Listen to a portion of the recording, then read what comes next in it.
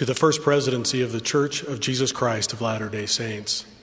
Dear brethren, as directed by Revelation in section 120 of the Doctrine and Covenants, the Council on the Disposition of the Tithes, composed of the First Presidency, the Quorum of the 12 Apostles, and the presiding bishopric, authorizes the expenditure of church funds. Church entities disperse funds in accordance with approved budgets, policies, and procedures.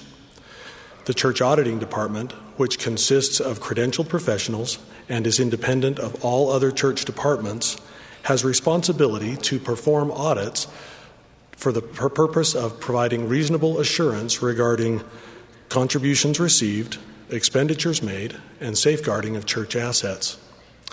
Based upon audits performed, the Church Auditing Department is of the opinion that in all material respects, contributions received, expenditures made, and assets of the church for the year 2015 have been recorded and administered in accordance with approved church budgets, policies, and accounting practices. The church follows the practices taught to its members of living within a budget, avoiding debt, and saving against a time of need.